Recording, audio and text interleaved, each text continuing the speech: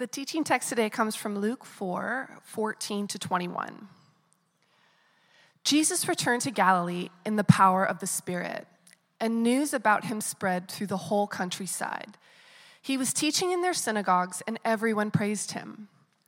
He went to Nazareth, where he had been brought up, and on the Sabbath day he went into the synagogue, as was his custom. He stood up to read, and the scroll of the prophet Isaiah was handed to him. Unrolling it, he found the place where it is written, "The Spirit of the Lord is on me, because he has anointed me to proclaim good news to the poor. He has sent me to proclaim freedom for the prisoners and recovery of sight for the blind, to set the oppressed free, to proclaim the year of the Lord's favor." Then he rolled up the scroll, gave it back to the attendant, and sat down. The eyes of everyone in the synagogue were fastened on him.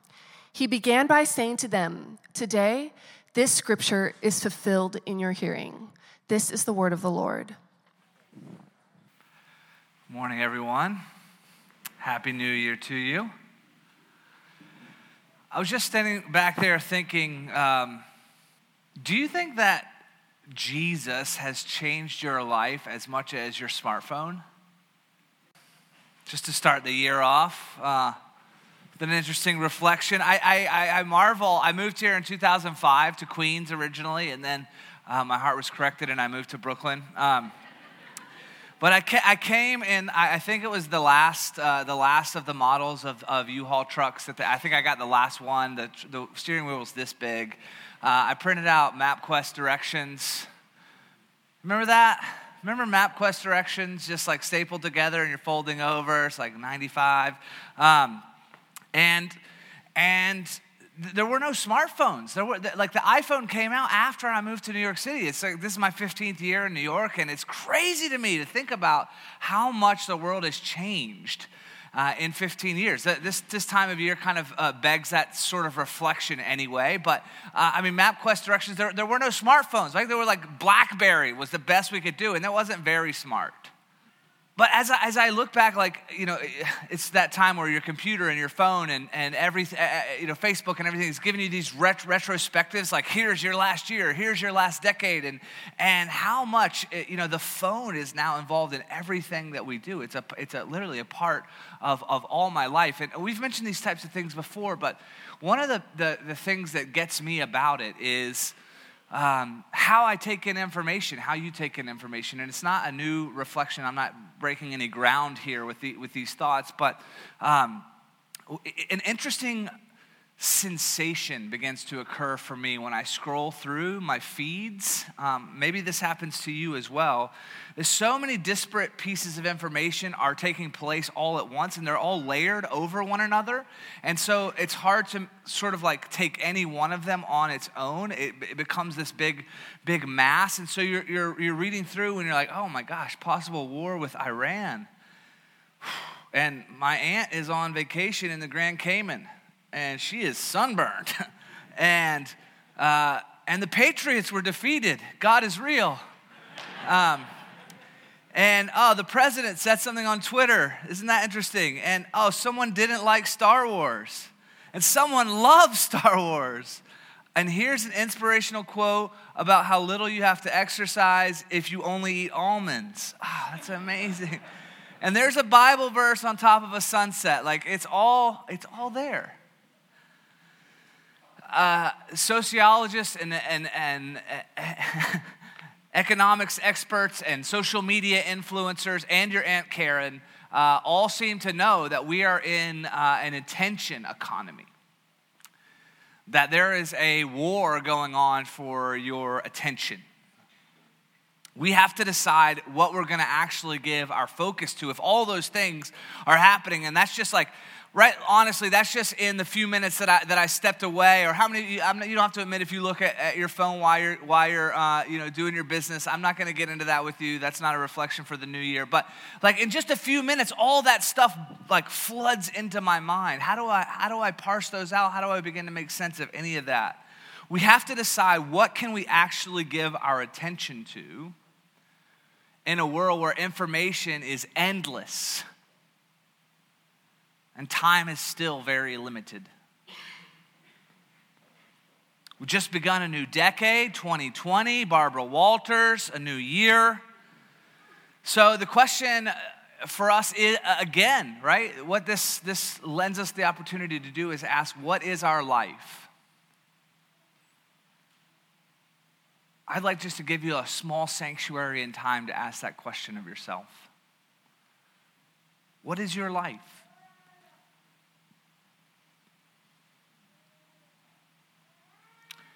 What are you all about?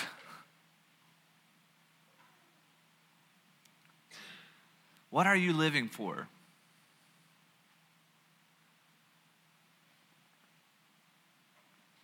What is giving shape to your days?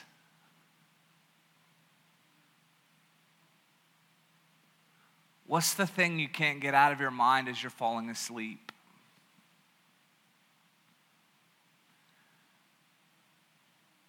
What is always showing up in the first few thoughts that you have when you wake up and try to pull your head off the pillow? Just to give you total freedom, none of us can hear your thoughts. You can be really honest in your mind. Are you happy?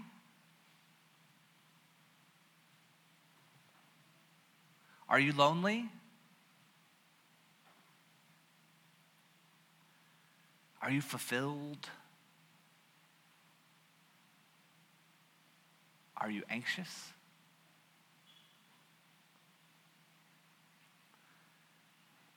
If you go back to 2005 or 2010 or last year at this time, is your life what you thought it would be?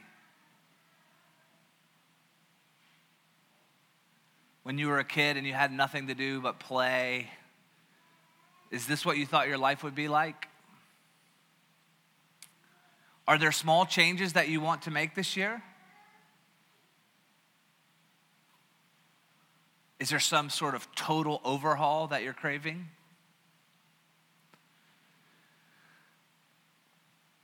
I just want to put this on you because this is the stuff that swirls in my mind at the beginning of every year. I know people feel very differently about resolutions and stuff, but I'm kind of all about an opportunity for a new start. I very much like the opportunity to reflect on something and to think, okay, I have a personality that even naively drifts towards optimism about what's possible. So if you tell me a disastrous situation, I'm going to try to think about the silver lining of it, and that's not always good. I can tell you, but one of the great joys for me over the last few weeks has been we got out of the city for a bit. I got to sit beside a fire and write out categories of my life.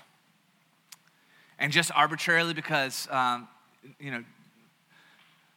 don't know, Jesus' number is 7, so I picked 7. Okay, I picked 7 categories of my life. I was like, I want to pick 7 categories of my life, and I just want to jot them down, and I want to think about what's changed in those categories. Is there a marker in each of those categories over the last year? Is there something I would like to see happen in each of those categories? This is how I work. So my 7 categories, if you're interested, were spiritual. You don't have to have these. Have your own categories. Relax. I'm not putting this on you. Spiritual, family. My mother got engaged over the holidays. Can you believe it? What are the chances a woman falls in love twice with a man named Jim? I don't know the chances of that. My dad was Jim. This guy's Jimmy. I'm trying to think of a nickname for him. Her grandma nickname is Mimi. And I'm trying to think of a nickname for him as well, because I think it'll be fun for the kids to have, not just to call him Jimmy, like Mimi and Jimmy, but how about Tango?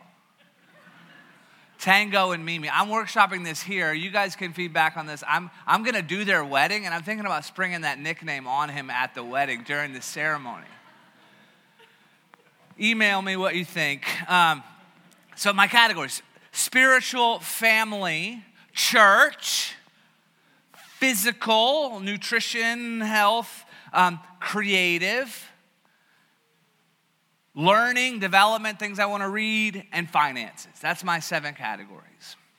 So I'm looking at each of them, And just like my scroll feed, like as satisfying as it was to hear the crackle of the fire and to write down these categories and to think about how my life had changed in little ways or in big ways in those categories, and then to think, okay, what could I dream about being possible by the time 2021 dawns on us? Don't these feel like made up years? If you grew up in the 80s, 2021 feels like a science fiction number. This is not real. Here we are.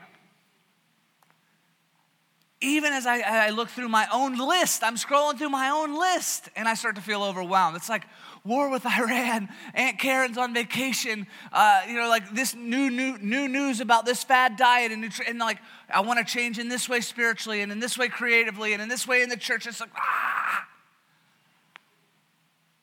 where do I start? How do I find a fixed point at which to begin? I'm imagining if this is true for my life, it has some level of truth for you. How do you want to live this year? I'm just going to say stuff and then pause so you can think about it. How do you want to live this year? What do you want to read? What do you want to write? What do you want to give away this year? How do you want to relate to your parents? What kind of friend do you want to be? Is there a place you want to explore in the world, in your own soul? Is this the year you're going to start speaking to someone about an issue you've wrestled with for years? How do you want to love this year? How do you want to organize your drawer so you can find your shirts? These are all okay questions. I can tell you what, there are so many things. Like it was difficult. I made myself narrow it down in each of those categories because if you have like 10 goals, you kind of don't have any. It's just too much, So I was trying to narrow it down into just a couple of things. And yet, if I start to let my mind go just about our church family, there are so many aspects of this church that I can't believe. We celebrated 10 years last fall. There's so many aspects of the reality of this community, the reality of this outpost of the kingdom of God in Brooklyn in this time that I'm just astounded that I get to be a part of. It is truly one of the great joys and privileges of my life to be a part of this community. And yet there are so many parts of our church that I'm not satisfied with. That I think we're too apathetic and we're too inward and we're too all these other things. And if I let sitting by the fire, if I let my mind start wondering, can I imagine our church but 10 years from now? Can I imagine our church but 2 years from now, 5 years from now? Can you imagine a church where we had to set up the baptismal every single week?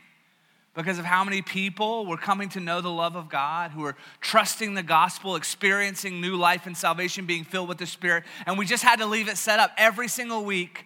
We had to have another baptism because people were coming to faith in Christ. Can you imagine a church like that? How about this? Can you imagine a church where no one felt like they had to do life on their own? No one felt like they didn't belong? Each person was woven into intimate relationship. That we were truly, not just in our words, but we're truly following Jesus together, becoming more like Christ. How about this? Can you imagine a church that was as diverse as our city? Right, where people were from all walks of life were encountering the love of God and being made into this spectacular family, rich and poor, from every nation, every color represented, just the way the pictures in Revelation describe. Can you imagine where we weren't just living for ourselves, where if we happened to pack up and leave the neighborhood, the neighbors would grieve? Can you imagine a church where we were such a force of love because we were giving ourselves away? How about this one? Can you imagine a church where our weekly prayer meetings were the most important thing that we do? Where everything we did flowed out of deep, intimate connection to Christ. Can you imagine a church where the healing love of God was changing deep-rooted struggles, where people were experiencing freedom from addiction? They were, first of all, able to be really honest about their addictions, patterns of thoughts and behavior that had kept them trapped for years, trauma that they had experienced that had led them into coping mechanisms that had then ensnared them as well. Could you imagine people experiencing joy after crippling anxiety or peace after depression? What if the healing love of God was just something we were beginning to taste on a regular basis over and over again? I think about my kids. What about a group of students at the center of our church that were leading us by their passion for a renewed world? They were sort of setting the tone for how we as a church were thinking about changing our city. Can you imagine a church where there was an honored place for the elderly? Where they were passing on their wisdom in the middle of our community? We just mentioned Alpha, this basically hospitality course that we run to introduce people to Jesus. Can you imagine people lined up down the street to get into Alpha? I saw that happen in London. People lined up down the street just to explore the claims of Jesus because something so compelling was going on. What if this was the year that we came into our own space? I love this middle school. But what if this was the year that we came into a space in Gowanus and we built it out and it became a 24/7 ministry center and we could keep the doors open all the time and we could meet whenever we wanted to and we didn't have to drop thousands and thousands of dollars every year in rent because we're doing ministry out of this place? What if this was the year that happened? Could you imagine it? What if after helping a handful of churches get started over our first 10 years, we doubled or tripled that? We saw churches planted all over New York City and more than that, all over the world. We've given away 6 figures in a single year to see a church planted in New York. You know how many churches in rural India that will start?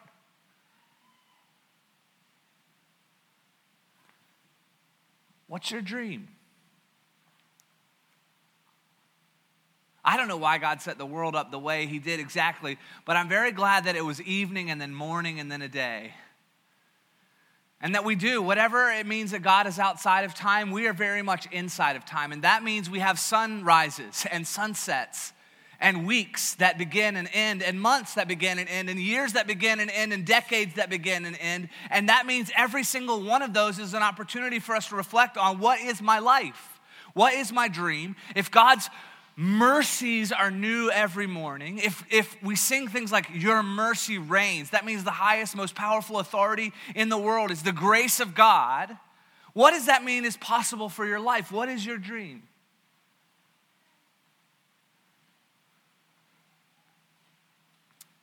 We live in a world where the reputation of Christianity in our country, maybe especially, is in a very challenged place. Every couple of weeks, you read another article about how people are leaving organized churches in staggering numbers. What are you guys doing here? People are fed up with the hypocrisy of believers, us as well, the believers. Right? We've been trained to view any totalizing truth claim for decades. We've been trained to view those with suspicion. But I have a contention that there is still a powerful need for something like good news for the poor,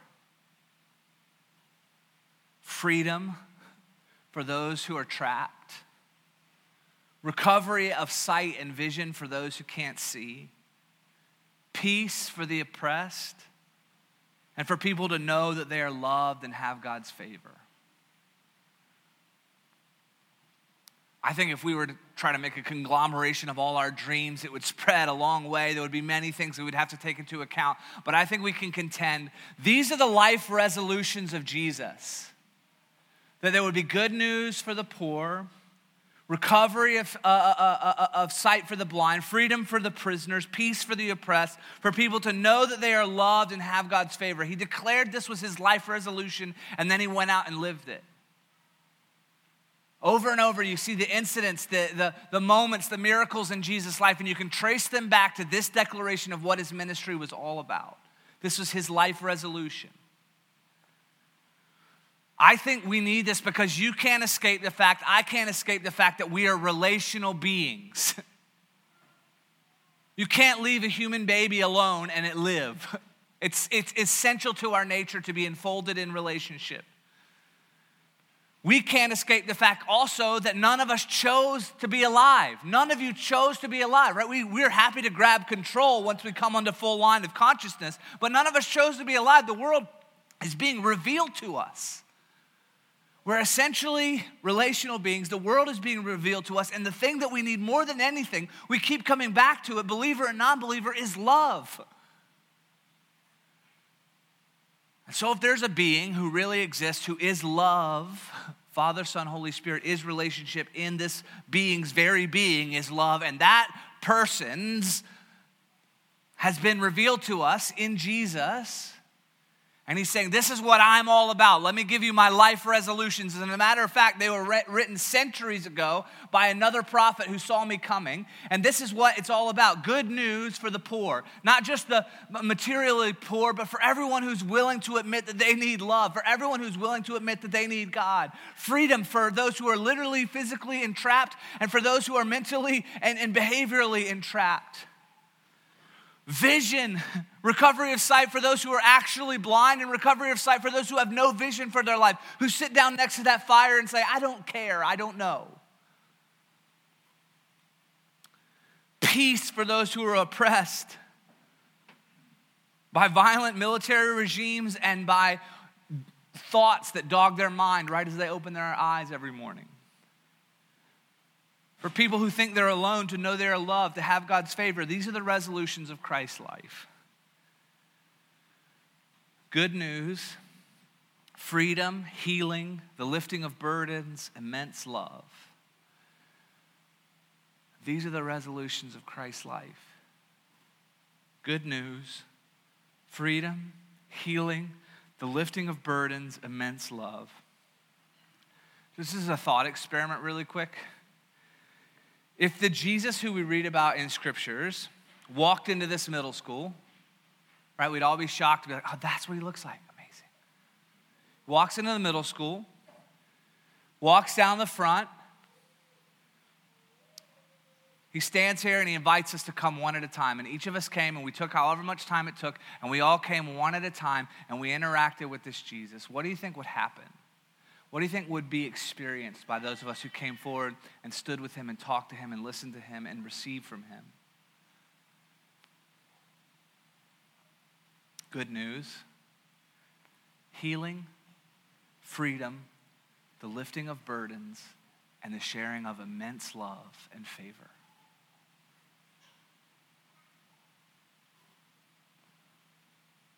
We celebrated 10 years as a church last fall, and we talked about some crucial aspect of our vision, our resolutions for the next decade. And we try to put language to it that we're going to return to for a long time, for the rest of the life of our church, I hope. And we said presence, formation, and love. We're going to hang our vision as a church on these things. We want to be a church where the presence of God is seen and celebrated and expected and longed for and prayed for and enjoyed. That we would be a church where whatever else is going on, that people might be able to come in and say, I can experience what God is like to some degree, some foretaste, some inkling, some experience of God's presence in this place. That we would be prioritizing God's presence. That we would be a place of formation where God loves us just the way we are. You've heard the old saying, but he refuses to leave us in that place. And I didn't say the saying very well. He loves you so much, he refuses to leave you like you are. So he's bringing you on this formative journey, making us more and more like Christ. And all of it is held together by love. That we love one another, that we take care of one another, that we love our city, that we love our neighbor. Another way of saying this is that we could be with Jesus, become like Jesus, presence, formation, do what Jesus did. What did Jesus do? What did Jesus do? Good news, freedom, healing, the lifting of burdens, immense love and favor. So that's my zippy New Year's message. In the midst of all that is happening in the world, war with Iran and Aunt Karen on vacation and a diet fad and crazy deadlines at your work, I want to invite you back to the beginning. because that's what grace means, is that you can always come back to the beginning. Please listen to that. That's what grace means. You can always come back to the beginning. You can always come home. No matter how fantastically spectacular your failures were last year or this morning, you can always come home.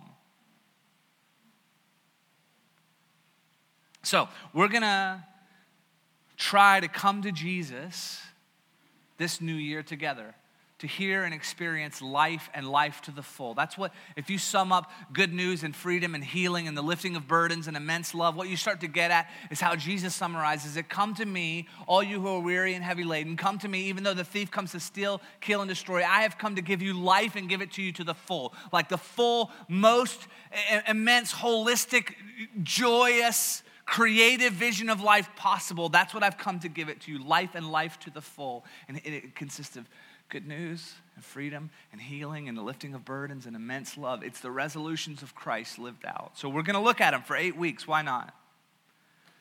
They're all described in Luke 4. They're also from this ancient promise in Isaiah 61 about the year of the Lord's favor.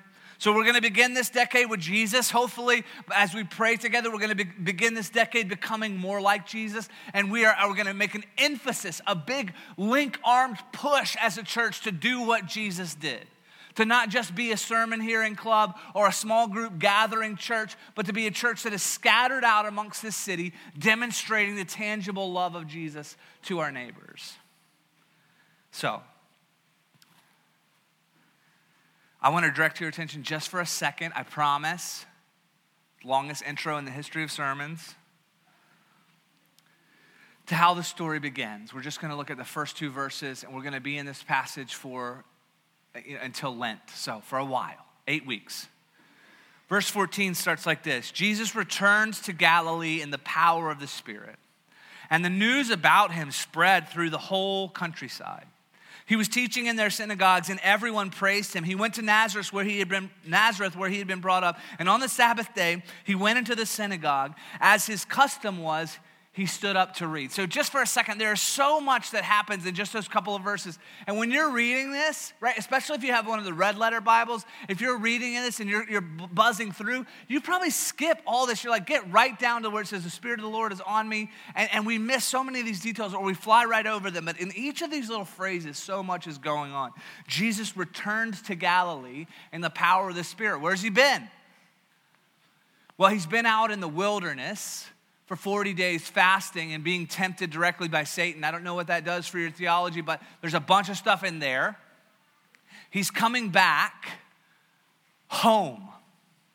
News about him is beginning to spread. There's this guy that had a tremendous ministry, John the Baptist, and people were pouring out of the cities to come and see him in the wilderness, and he dressed funny and he ate bugs, and he was baptizing people and say, return to Yahweh with all your heart. And Jesus was baptized by him, and then he went into the wilderness. And now he's coming back, and it specifically mentions, Luke keeps mentioning in the power of the Spirit, in the power of the Spirit. Of all the gospel writers, he keeps emphasizing that everything that's going on is happening by the power of the Spirit. The Spirit is directing everything that's happening. Jesus is teaching in the synagogue, so whatever this guy's reputation is beginning to grow. And it said people liked him. He had shorter intros than I did, and everyone was praising him. He went to Nazareth where he had been brought up. It's a bunch of stuff all throughout the scriptures about how hard it is to go home to people who really know you. And on the Sabbath day, he went into the synagogue as his custom was. So whatever's happening, it's happening fully enmeshed in community, fully enmeshed in family, fully enmeshed in tradition, fully enmeshed in a life rhythm. And he stands up to read. And we're not even going to get into what he reads. I just want you to see for a second the quick timeline of Jesus the Messiah from birth until this moment called today. And I'm just going to put it on the screen. These are just a couple of movements. We have his birth, which we just celebrated at Christmas. He goes to the temple. The wise men come. He's a refugee. Then 12 years happens. Then he goes back to the temple. Then there's another 18 years. Then he's baptized while his hair's still wet. He's driven by the Spirit into the wilderness. He goes there for 40 days and 40 nights. He's tempted with all the archetypal human temptations. And then he comes into Luke 4 with this announcement. I just want to talk for a second about each of these. So, this is the plan. Yahweh of Israel has made promises that he's going to send a Messiah that is going to rescue and heal and save Israel, but more than that, is going to rescue and heal and save the world. And that Yahweh, we're coming to find out through Revelation, is not just one static being, but is also a Trinity. And so the Son, the Father, the Son comes into our story, is immersed into our history in the Christmas story. The incarnation means the fullness of the Godhead was dwelling in bodily form in a baby, right? That we said couldn't even lift his head. Somehow is going to be the head of the church. Couldn't even wipe his bum, is somehow going to cleanse the world of sin. It's a backwards, upside down, counterintuitive story, but Jesus is born into the world, and that's what we celebrate at Christmas, that God has come to be Emmanuel with us. That, whatever else, let's start the year knowing the heart of God is to be with us, okay? They take Jesus when he's 8 days old to the temple for a circumcision, and he runs into these bizarre people, one of them named Simeon, who wasn't in the temple, but it says this phrase again, in the power of the Spirit, told Simeon to go to church that day. And he walks into the temple and he sees Jesus coming in, and he knows that it's a promise that he's been waiting for. And he says, I can finally die because the Spirit of God told me I would see Messiah before I went, and there he is. Another woman, Anna, who had been tremendously disappointed. It said she had been with her husband for 7 years, and then he had died, and she had lived as a widow in a time where it was remarkably difficult to survive as a widow. She had lived as a widow in the temple worshiping, and she had become a prophet. She spoke the word and heart of God to God's people. She sees the baby and begins to worship and praise and recognizes the moment. So Simeon, this elderly man, Anna, this woman on the fringe of society with no one left to care for her except God, both of them see this moment, and it's a clue of how God's movement in the world is going to work. Then we have these elite people, these wise men, right, who show up. They're, if you want, the history is fascinating all the way back to Daniel's exile in Babylon and learning to read the signs of what was happening in the world. He had sowed a seed of promise into this group of sages and wise men to say, look for, expect a certain sign. A king is going to be born in the world. And these wise men, we don't have time to go into it, but they come to meet Jesus. And they so disrupt Herod's peace that he releases a genocide in the world, in the region. And Jesus and his parents become refugees. And they have to flee to Egypt for their lives. Remember, just for a second, all of this is inside of the plan of God to redeem the world by sending us his son. We skip over the first 30 years and get right to the good stuff, but this is all in there. At some point, from 2 to 12, they move back home. They move back to Nazareth, to Galilee, and then every year they take a huge parade with their family down to Jerusalem to celebrate the high holy days, to worship together. This is part of the rhythm of their family life. And on one of these trips, on one of these worshipful vacations, there must have been a lot of family because they lose Jesus. Right? Remember when the angel showed up and said, hey, you're pregnant, but you've never had intercourse, and the baby who's going to be born is the Son of God? Like, just don't lose him. They go on vacation, they lose him. They get like halfway back home with a caravan of their family, and they realize Jesus isn't with them, so they go back, right? You know the story. They find Jesus in the temple, and he's typical 12-year-old lip service. He's like, where'd you think I'd be? At my Father's house. That's my impersonation of my son who's not here. They lose Jesus. You know how much time between the birth narratives and the temple moment? 12 years. 12 years. A long time. How long have you been in this disappointing circumstances that you're in? How long have you been in your current job? How long have you been in your current marriage? How long have you been in friendship with the people that you're closest to right now? 12 years from birth to the temple. Then there's 18 years, another very long time, from the incident in the temple where Jesus was lost on vacation to the baptism. And at Jesus' baptism, we have the affirmation of the Father. This is my beloved Son in whom I'm well pleased. He's baptized, and guess what? The power of the Spirit descends on him, and Jesus lives the rest of his life filled with the Spirit. Which means that the life and ministry that Jesus partakes in and participates in is available to anyone who is filled with the Spirit. It's a big deal. Won't say too much about that now. But it's not like we could never do what Jesus did because he's Jesus. His hair was so long, he had the Birkenstocks, he did the miracles. No, we are filled with the same Spirit that filled Jesus at his baptism. He goes into the wilderness. He faces all the archetypal temptations of what it is to be a human being. Ambition, appetite, approval, status, consumption, security, however you want to describe it. The very things that are the deepest needs of the human life that we try to meet out of our own resources without taking God into account. He faces all of those tremendously difficult temptations, not like in the paradise of the garden, but in the harshness of the wilderness. And for everyone, the word of God pours out of his mouth and he clings to the promise. He comes back from the wilderness. And we have Luke 4. So, he gives his life resolutions. He takes them from Isaiah 61. He reads them out. Good news, freedom, healing, lifting of burdens, immense love, bringing salvation to the world in a relational way.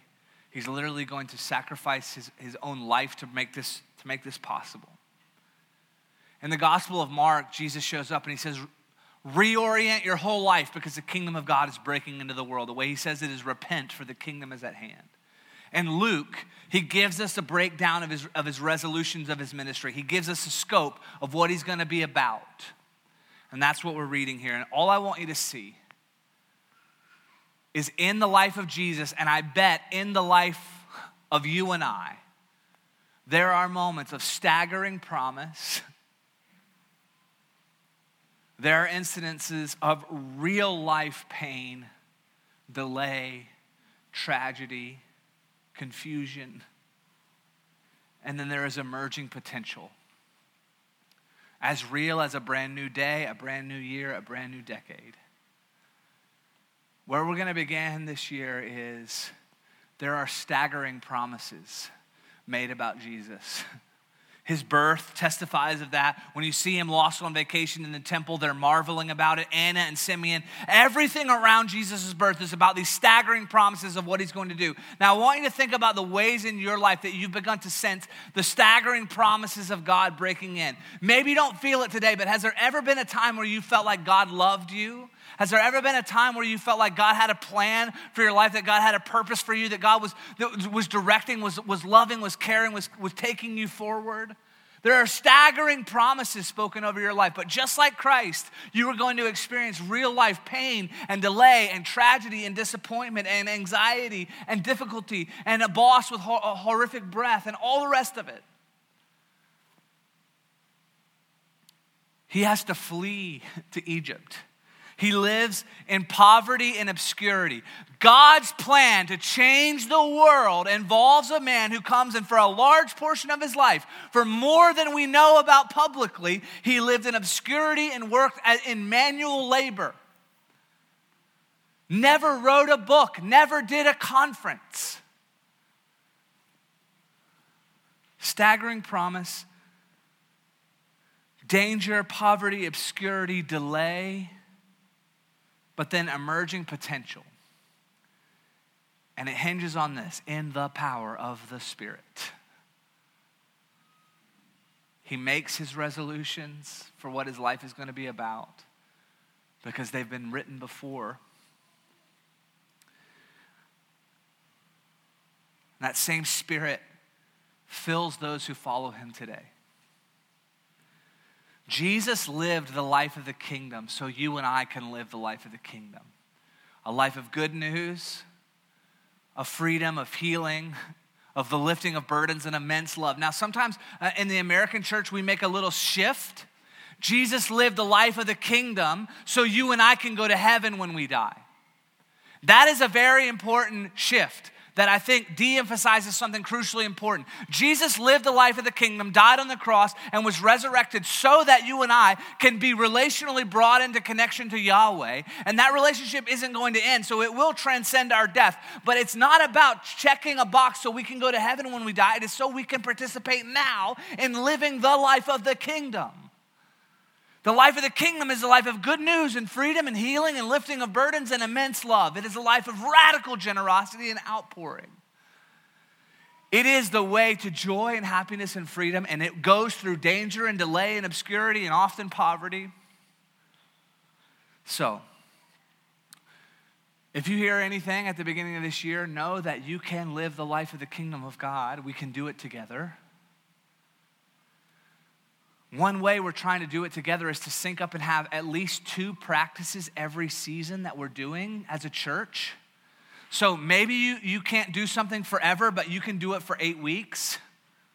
Our 2 practices for Epiphany are both outward focus, even though there's one you can do on your own and one that we're going to do together. And we're going to do all of them together. But anyway, here they are.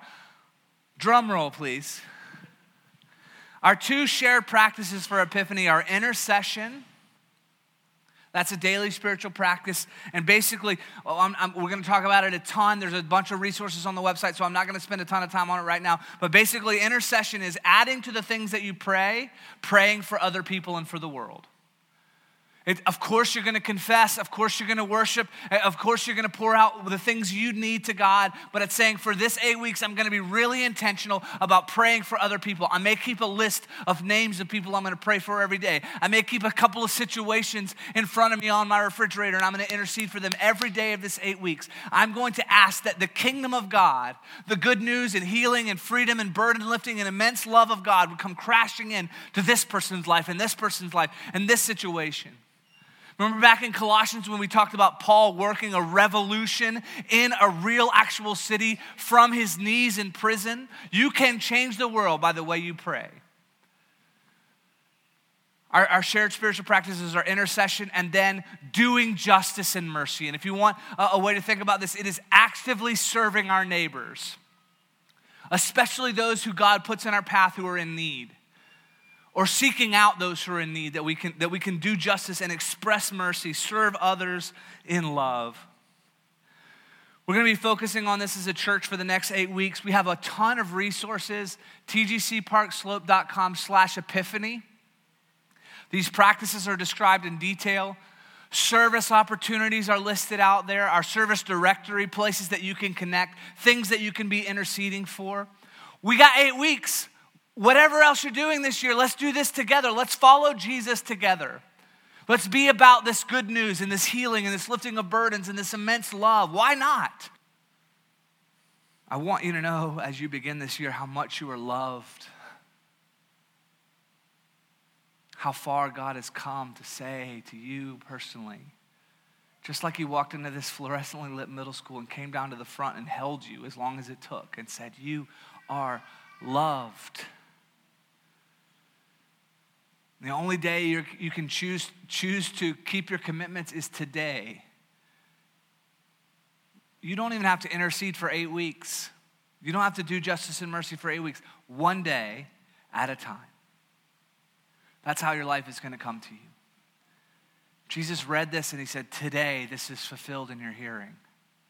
And he still had 3 years of life left. Today this is fulfilled in your hearing. Will you right now with me commit with all you have at this moment to follow Jesus this year together with this church?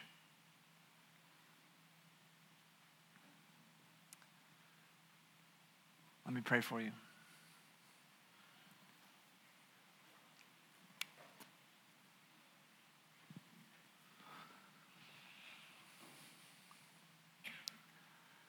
Heavenly Father, I thank you for the gift of a new year and a new day, a new decade, a new opportunity to experience your mercy. I pray that by the power of your Holy Spirit, we can give up all hope of a better past. We cannot change what has already happened. But today we can run into your arms. Today we can commit to follow you. Today we can take small steps. We can receive your love. We can be embraced. And I pray, Holy Spirit, you would help us all across this room. You would help us to respond to your voice, to respond to the Spirit, the same Spirit that is moving all through this story. The first 30 years of your life, the Spirit is there over and over again. Help us to practice following you together. Lead us in how to respond. In Christ's name, amen. I love you all. Happy New Year. Let's stand. We're going to worship. We're going to come to the communion table together for the first time this year. If you're new with us, just so you know, every week we hear the word of God, and then we're trying as best we can to be a people of response. And that means a couple of things. We respond first by coming and receiving this meal. It's for everyone who is united to Christ by faith. If that's not you, that's totally fine. You can use this as an opportunity to pray, to worship where you are. But for those who are united to Christ, we come and we receive this meal of communion. It is to mingle our hearts and souls with Christ's. It is to be nourished by his love. It is to remember that all of us have to rely on his death and resurrection as our salvation. So the first thing we do is we commune through this meal. We also pray. We have rugs up here because they're uncomfortable seats after a while. And you can come and you can kneel, you can lay down, you can pray. You can pray anywhere you want, obviously, but we have these rugs up here. We have people up here that would love to pray with you. And then we worship. Those are the three ways we respond: communion, prayer, and worship. And as the Spirit leads, you have this time, you might as well interact and say, God, how are you leading me this morning? What response are you guiding me in? Maybe it's just to be nourished by this meal and receive. Maybe some of you need to make commitments. Maybe some of you need to talk with someone and pray. Some of you just need to praise God and begin your year in worship. As we prepare our hearts, hear these familiar words. For I received from the Lord what I also passed on to you. The Lord Jesus, on the night he was betrayed, took bread. When he had given thanks, he broke it and said, "This is my body, which is for you. Do this in remembrance of me." In the same way, after supper, he took the cup, saying, "This cup is the new covenant in my blood. Do this whenever you drink it in remembrance of me. For whenever you eat this bread and drink this cup, you proclaim the Lord's death until he comes." So we come to commune with Jesus, to pray with and for one another, to respond as the Spirit leads us. Church, as you're ready, come and receive the meal, and let's respond as the Spirit leads. Amen.